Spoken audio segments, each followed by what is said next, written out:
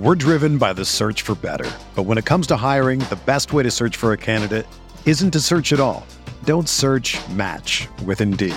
Indeed is your matching and hiring platform with over 350 million global monthly visitors, according to Indeed data, and a matching engine that helps you find quality candidates fast. Ditch the busy work. Use Indeed for scheduling, screening, and messaging so you can connect with candidates faster. Leveraging over 140 million qualifications and preferences every day, Indeed's matching engine is constantly learning from your preferences, so the more you use Indeed, the better it gets. Join more than 3.5 million businesses worldwide that use Indeed to hire great talent fast. And listeners of this show will get a $75 sponsored job credit to get your jobs more visibility at Indeed.com/Blue Wire. Just go to Indeed.com/Blue Wire right now and support our show by saying that you heard about Indeed on this podcast. That's Indeed.com/Blue Wire. Terms and conditions apply. Need to hire? You need Indeed.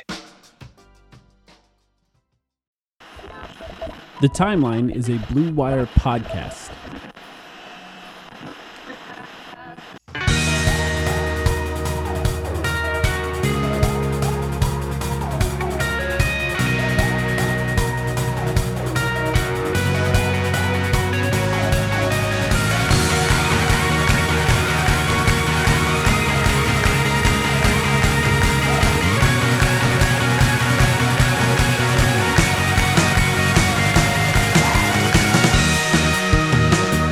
Welcome to the Timeline of Phoenix Suns podcast. My name is Mike. I'm here with Sam. Sam, you know the question. How are you doing? Yeah, I mean, I'm not great, Bob. Punched in the gut there a little bit with just about as demoralizing a loss it gets at this level, right? But I don't know. I feel fine, though. I feel fine, to be honest. Lots of things we can talk about with this one. Just like a confluence of events spelling disaster for the Suns. Like there's tons of different things that went wrong, but in the grand scheme of the series, I feel fine. How do you feel? I feel it depends on Devin Booker. I'm just 29 minutes is very odd for Devin Booker. It could be as simple as he took him out and the Suns didn't make any run back, and so he didn't put him back in. Monty Williams being him, but I just don't want it to be anything more than that, because I just think it's very odd that he didn't play much beyond his first stint in the third quarter. Yeah, I'll be honest with you. I don't really take anything weird from that. It didn't give me any strange vibes, but feel free to go full tinfoil hat on me for a second if you think there's more at play there. No, I mean, it's as simple as this was the lowest amount of minutes he's played in the playoffs, and at no point did he take the 36-year-old Chris Paul out of the game to rest. And to me, to leave Devin Booker out of it at that point it's odd. It's a weird decision, and it's not normal to what Monty does too. I think we've become pretty familiar to how he does this. He gives his players a chance to get themselves back into the game, especially Devin Booker, who it's not like starting slow is like out of character for him. That happens regularly. Happened literally in game 2. He'll shoot himself back. Yeah, exactly. It's nothing. There's nothing weird about that. So I don't think it was any benching based on that. So beyond that, it would be he didn't think the Suns had a chance to get back in it, which is a fair decision. But even just taking him out for more than 2 or 3 minutes and a half is something that he hasn't done in the finals so far. And even in the Western Conference Finals, it was a rarity for that to happen. So there's just something happening there that I didn't fully understand yet. And we're recording these for people who don't know. I think the people that listen to the ones after losses probably listen to all of them. So they do know. You guys are the real diehards. Yep. Yeah, we record these immediately after the game. So, right now, I'll be waiting to see what Monty Williams says about it, because I'm very interested to see what he says. Yeah, I trust the reporters to ask the smart questions there. We can be honest. Like Booker, he was a 0. I mean, he was just a total 0 tonight. But I get what you're saying, right? Like, I guess if Cam Payne had it going, there would be an argument that, well, Booker's he just doesn't have it. Let me send a message, bench him, and let's play our best lineup, which is Paul and Payne. Cam Payne also wasn't good tonight. So yeah. I hear what you're saying. It's just odd, and I think it's out of character for Monty. And some people have noted that he was pulled early out of game 2, but the Suns, I think, were up by 11 when he was pulled, and there was less than a minute left, and he had played 44 minutes or something. So to me, there's nothing weird about him being pulled early in game 2. But this game, I think, was weird. And to me, the 3 for 14, like, that's bad. But, like, that wasn't overly... Like, I wasn't concerned that he was injured watching him shoot 3 from 14. I thought he was settling for threes a little too much early after making 7 in the last game. And I think he adjusted late and started hit a few shots, and then he was taken out, and we didn't see him again. So it's just odd. Got to give PJ credit, because I have... I've poked fun at PJ a little bit in the series, love PJ, but in our pregame spaces, for example, I mean, I've kind of just insinuated that he's too old to have any impact in the series. Tonight's a total game where he left his stamp on the game. I mean, he just goes out there, gets offensive rebounds, hits corner threes, and gives Booker some trouble on defense. We know Booker struggles to create separation against stronger guys. Credit to him. Played a great game. And obviously, for the Suns, I mean, I'm not like angry tonight because... To be totally honest with you, I kind of just expected to lose this game. We were gonna get get Milwaukee. A team has never come back from down 3-0. I'm not trying to make excuses for the Suns, but we knew going in Milwaukee's good. We knew going in we were going to get a team playing with some level of desperation that they absolutely needed this one. They had to be playing to their best. Now that being said, there are some things about the Suns' game plan that were puzzling about this one that I do want to talk about. I mean, I'd like to talk. I'd like to hear what you think about that as well. But actually, go ahead. Well, I'd like to hear what you think. It all comes down. I mean, here's the thing about the Bucks. We've talked about in the past. We talked after Game 2 about Drew and Chris needing to play better, but specifically about Drew and Chris needing to be better creators. Right? It was this idea of creation is something the Bucks have always struggled with. You just take a cursory glance at the box score tonight. I see 6 assists to 1 turnover for Giannis, 6 assists to 2 turnovers for Chris. And 9 assists to 3 turnovers for Drew Holiday. Well, what went wrong? I think the big problem for the Suns in the first half, and they had good runs in the first half. They were up for a little while. They really just fell apart in that second quarter. They started guarding Chris Middleton in a way that they haven't in the past. And in the past, they sort of forced Chris to prove that he could step up and rise to the occasion as the secondary option in the Bucks offense.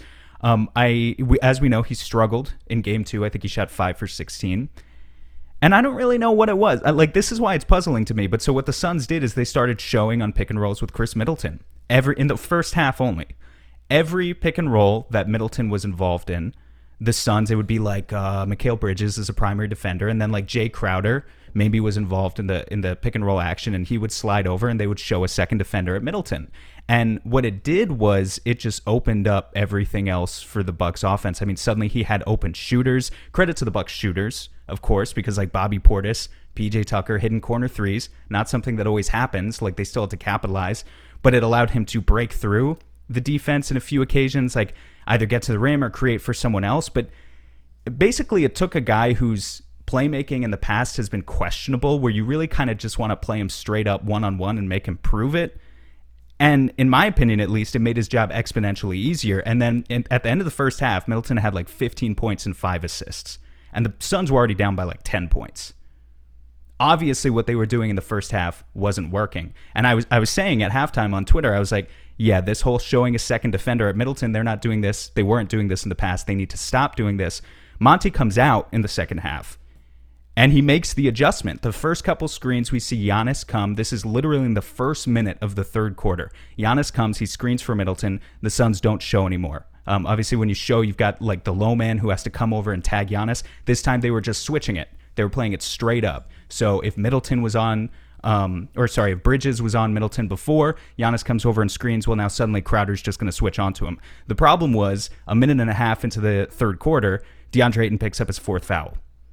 Yeah. And the entire game plan goes out the window from there. So I thought the Suns had a good idea to open the second half. And then I thought the Wings played a really strong rest of the third quarter. Jay Crowder, Cam Johnson, we should talk about him, and Mikal Bridges, They all had their moments in the third quarter.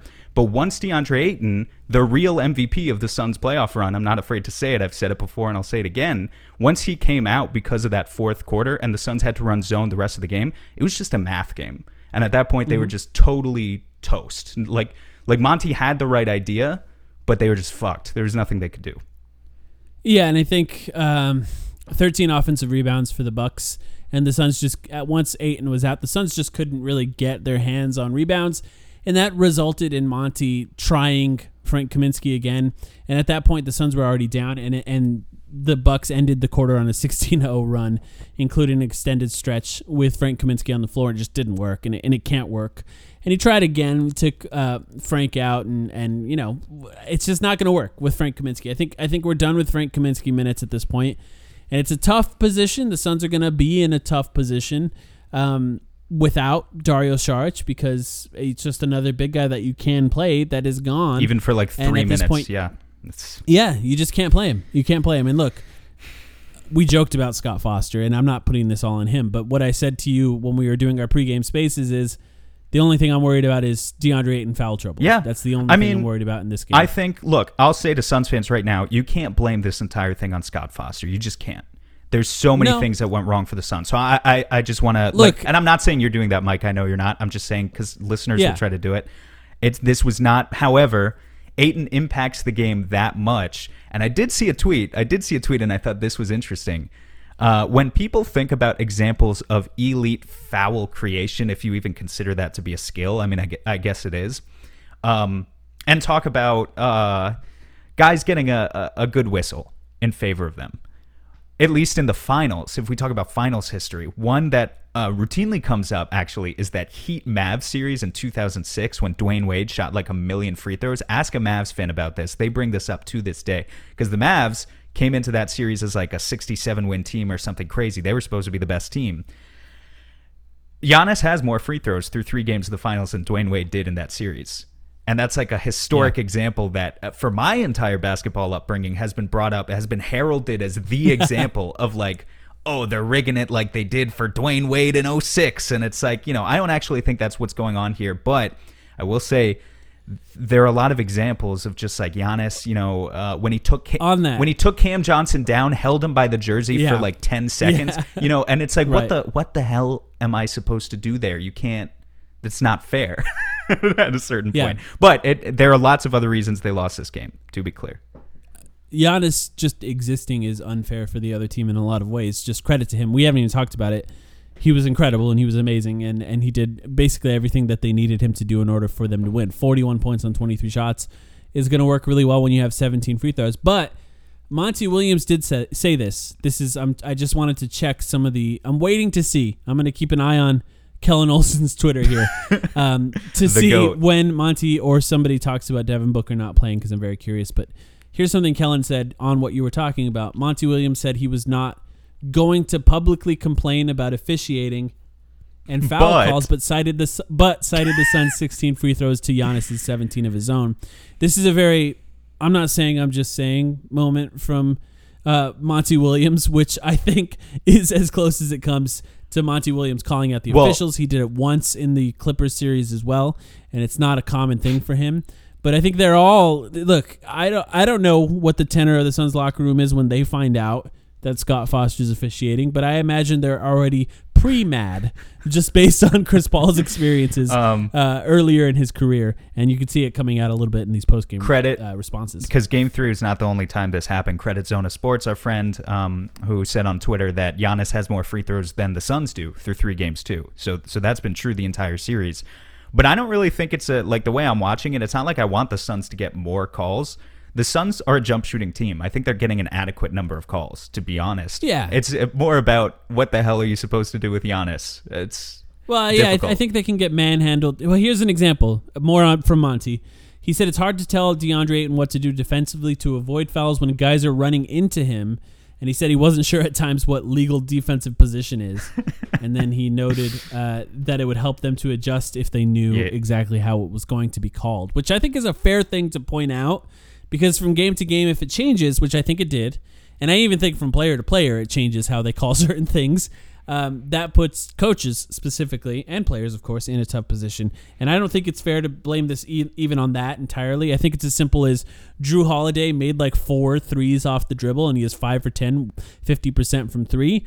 And the Suns shot 14% from 3 in the first half and ended the game with a disastrous, 29% better, but without a lot of attempts even for what they were capable of doing. And that's because of the Bucks and how they adjusted defensively, which is to not help off the corners in much and trust their guys to defend at the rim.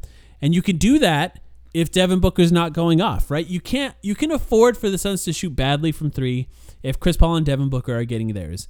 But you can't afford for them to shoot badly from three if Chris Paul and Devin Booker aren't hitting it, and vice versa. If Devin Booker struggles, you can win a game with the rest of the team hitting three-pointers, and you can't the other way around. The way I look at it is I don't think you can break down this game by saying it's any one thing. I know we're going to look at how the mainstream media covers it tomorrow, like First Take or whatever, and they're going to break it down as one thing. But a bunch of things happened to the Suns tonight that I think each resulted in a swing of 5 or 6 points by itself and collectively opened the floodgates to just be a disaster game. So Devin Booker played like shit.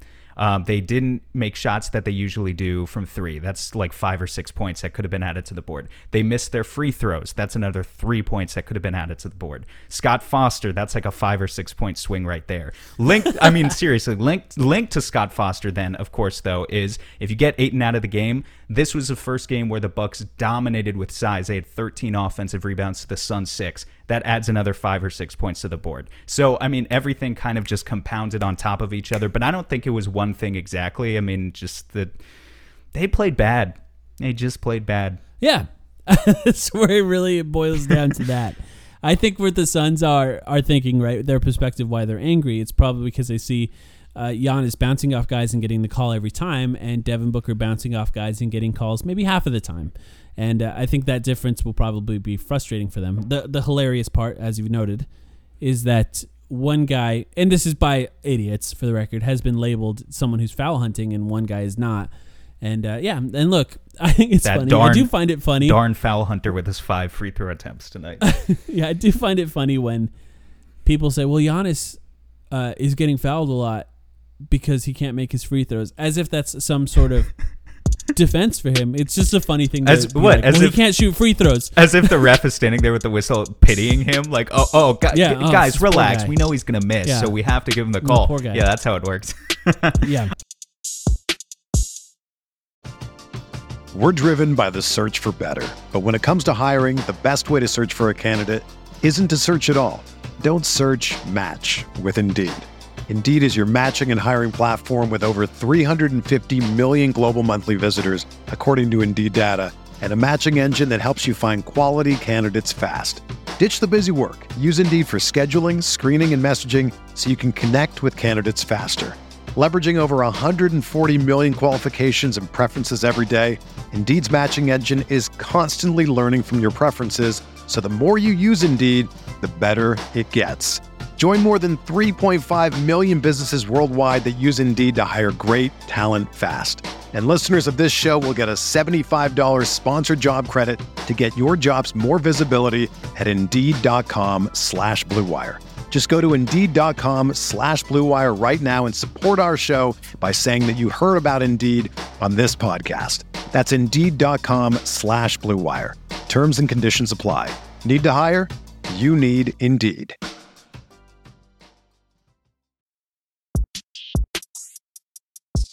Who played well tonight? Do you want to highlight anyone? Johnson. Let's talk Cam Johnson. I will cherish the second best center on the team right now, I guess, right? Don't do that. Oof. That's where we're at. He came in when DeAndre Ayton came out, and he did all the cutting that a center does. And look, he didn't really hit threes the way he normally was, but he was finding his way to the basket. He had the best highlight of the Suns in the postseason so far, which I hate when things like this come in a loss. Back-to-back highlights. But the best. The poster on PJ Tucker was one of the greatest things I've ever seen a Suns player do individually in a game. Like I said, it sucks when those things come in a loss, but a remarkable play regardless. Oh, yeah. And I just thought the way he was moving off the ball, the way he was finding creases in their defense, even when he had the ball, was really impressive. And I think they had to count on him and guys like Mikal Bridges, who struggled, I think, by the way, to handle the ball more in that full court press. Cameron Johnson did the best of any of the wings there besides the obvious of Chris Paul and Devin Booker. Not just a shooter. We've been saying. Yep. We've been saying. And that dunk, I mean, it sucks to celebrate that dunk in a 20-point loss, man, but you have to. That was fucking sick. Amari, yes. How many games did Amari play for the Suns in the playoffs? Over 100? Yeah, I'm sure. And he never had a dunk like that. Come on. He didn't. No. Like, he had dunks like that in his career. Like, him over... I mean, that was the closest to... the Tolliver Tom dunk? Chambers, right? Oh, yeah. Tom Chambers over Mark Jackson. Mark Jackson. They should have brought that up on the broadcast. And then he comes over. If they were TNT, they would have. He comes back. They would have, with the Photoshop and everything. And then he comes back with the nasty scoop layup on the next possession. Like, he goes fucking full MJ. Dr. J. He goes full MJ with the facial on Tucker, and then comes back Dr. J's at the next possession. Like, who is this guy? I love Cam Johnson, man. A little bit of joy to brighten up that game. I know people are mad, people are sad, whatever. I think this team's fine. The Suns are up in the finals. At the end of this game, they're up 2-1 in the NBA finals. Right. That's and look, it should be said too. The Bucks are 8-1 at home in the playoffs. Beating them at home is one of the most difficult things to do. The Suns' goal going into this, obviously, they want to sweep. They want to win every single game. But winning one in Milwaukee would be huge for the Suns. They would literally be the second team to beat the Bucks in Milwaukee in these playoffs. That's how good they've been at home. The difference between them on the road and at home is vital. And look, if we want to go back to it, this is why they played so well in the regular season. This is why they valued regular season wins, having the advantage of owning home court in the playoffs. That's going to matter in this series as much as any. Because of how good they are. Winning one now would be huge in the next game on Wednesday. And can I just reiterate, DeAndre Ayton is so valuable. I really think if the Suns had committed to what the game plan was coming out in the third quarter, that things could have swung a different way. I'm not promising that they would have won. They were down by 15 at that point. That's a really big hole to dig yourself out of. Yeah. But Bud is still confusing me. The Bucks won this game by 20. And I think the Bucks' game plan is sound. I think the math behind it makes sense for what the types of shots they're trying to force the Suns into. His rotations are still confusing. Like, you had a game where here's a thing. Like, the reason they went down in the first quarter in the first place, why bring Bobby Portis and Jeff Teague into the game with 5 minutes left in the first quarter? Like, that was a thing that Bud did, and he adjusted. He brought his best players on the floor in the second quarter, and they made a run. But in a game where you have the size advantage, you took DeAndre Ayton out of the game, you forced them into small ball.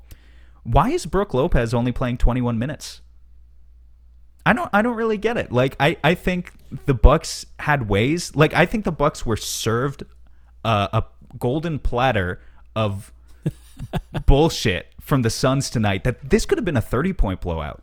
I think it could. I still think they're leaving points on the table, to be honest. I'm not trying to take away from what they did tonight because they spanked us. I respect that. But they were great. There were enough puzzling decisions from the other side. And I would go so far as to say that our buddies, Ty and Rohan, especially Ty, because I saw him tweeting about this in the first half, would back us up on this from the Eurostep podcast that covers the Bucks. I think they would. There are enough puzzling decisions from the other side that it gives you some confidence if you're a Suns fan going into Game 4. when Thanasis came in non-garbage time, I was like, what is happening?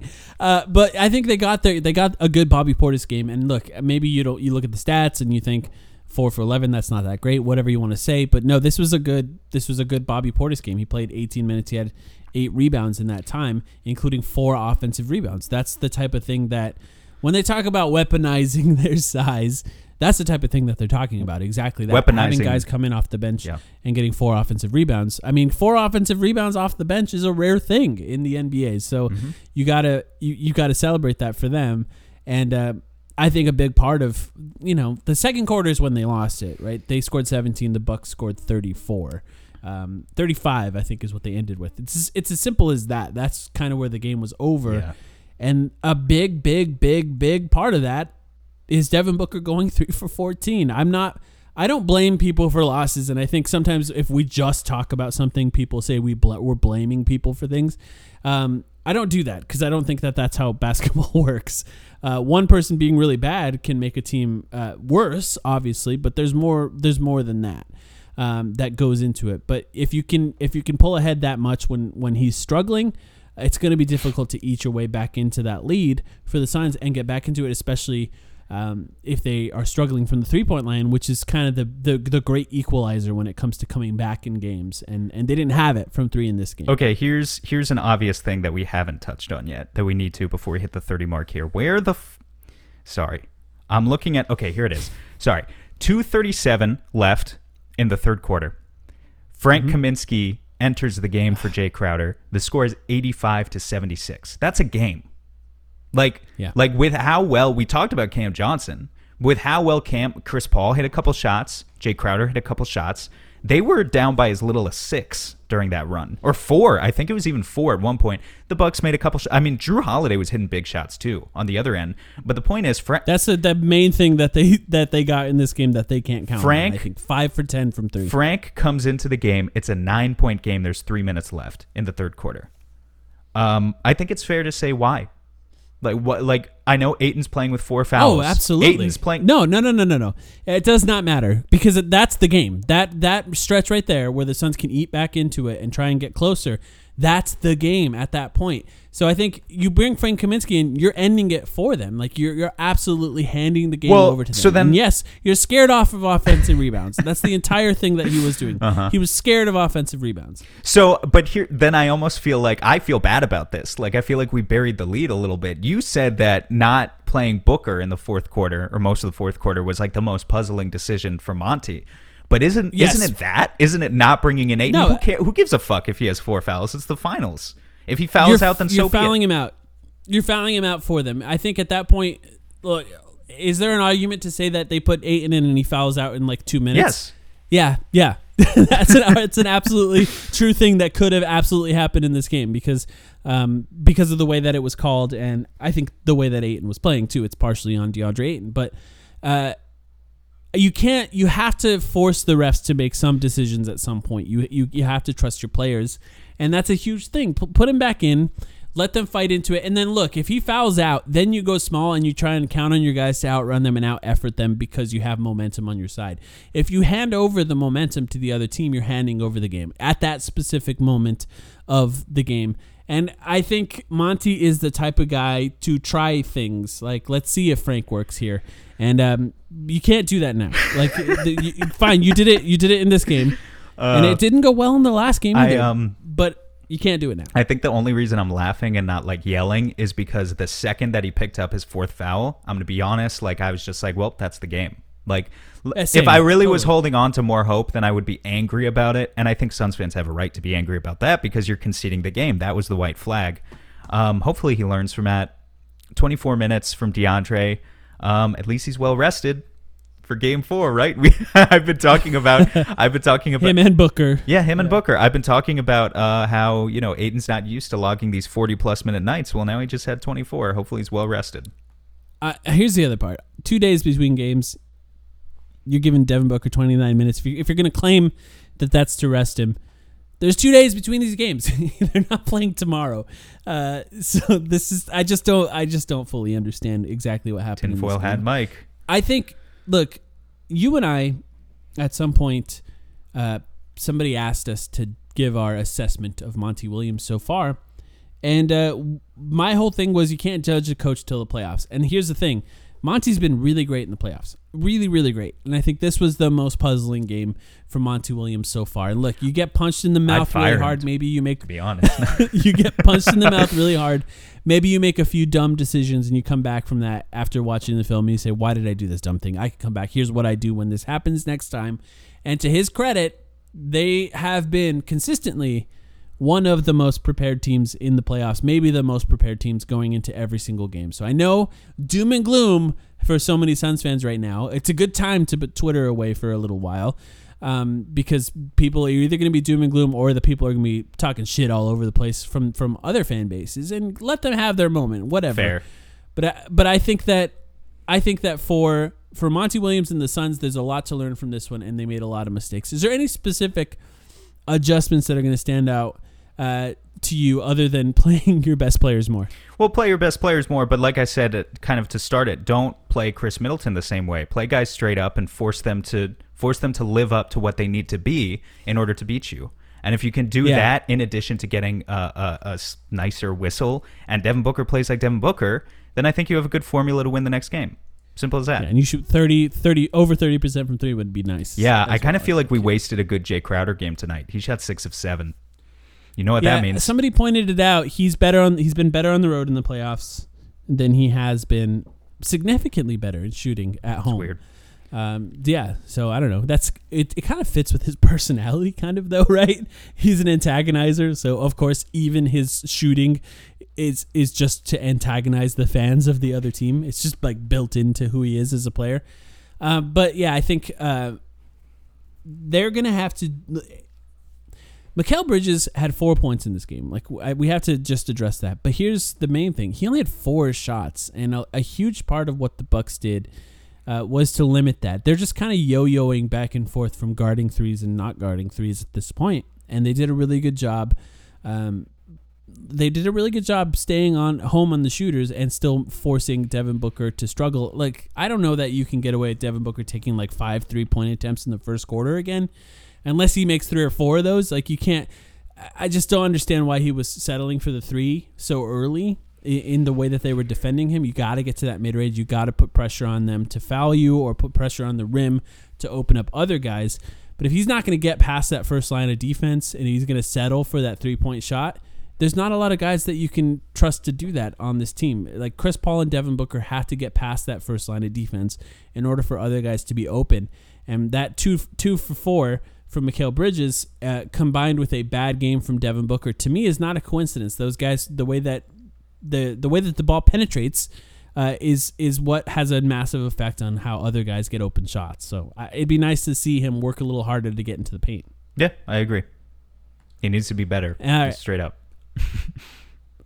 Hey, 2 more games. Wednesday night game in Milwaukee. The Suns will have a chance to come back to Phoenix up 3-1 and then get that home court and crowd on their side. And I think this is it. I think for the Suns, in a lot of ways, stealing 1 early in Milwaukee should have been, or is the most likely scenario where they can come back home and actually win. So I think that obviously the next game is very, very, very, very important. I don't want to come back 2-2 and then all the pressure's on Phoenix at that point. So Game 4 is obviously going to be huge. Wednesday night, we'll be online talking about it ahead of time, and then of course we'll be back after the game. You got anything else before we go here? Nah, just, you already said this. Try not to drive yourself crazy online for the next 2 days. Yeah. Got a long way to go. Yeah. We'll see you on Wednesday. Yeah, shout out to you guys who listen to these ones after the losses.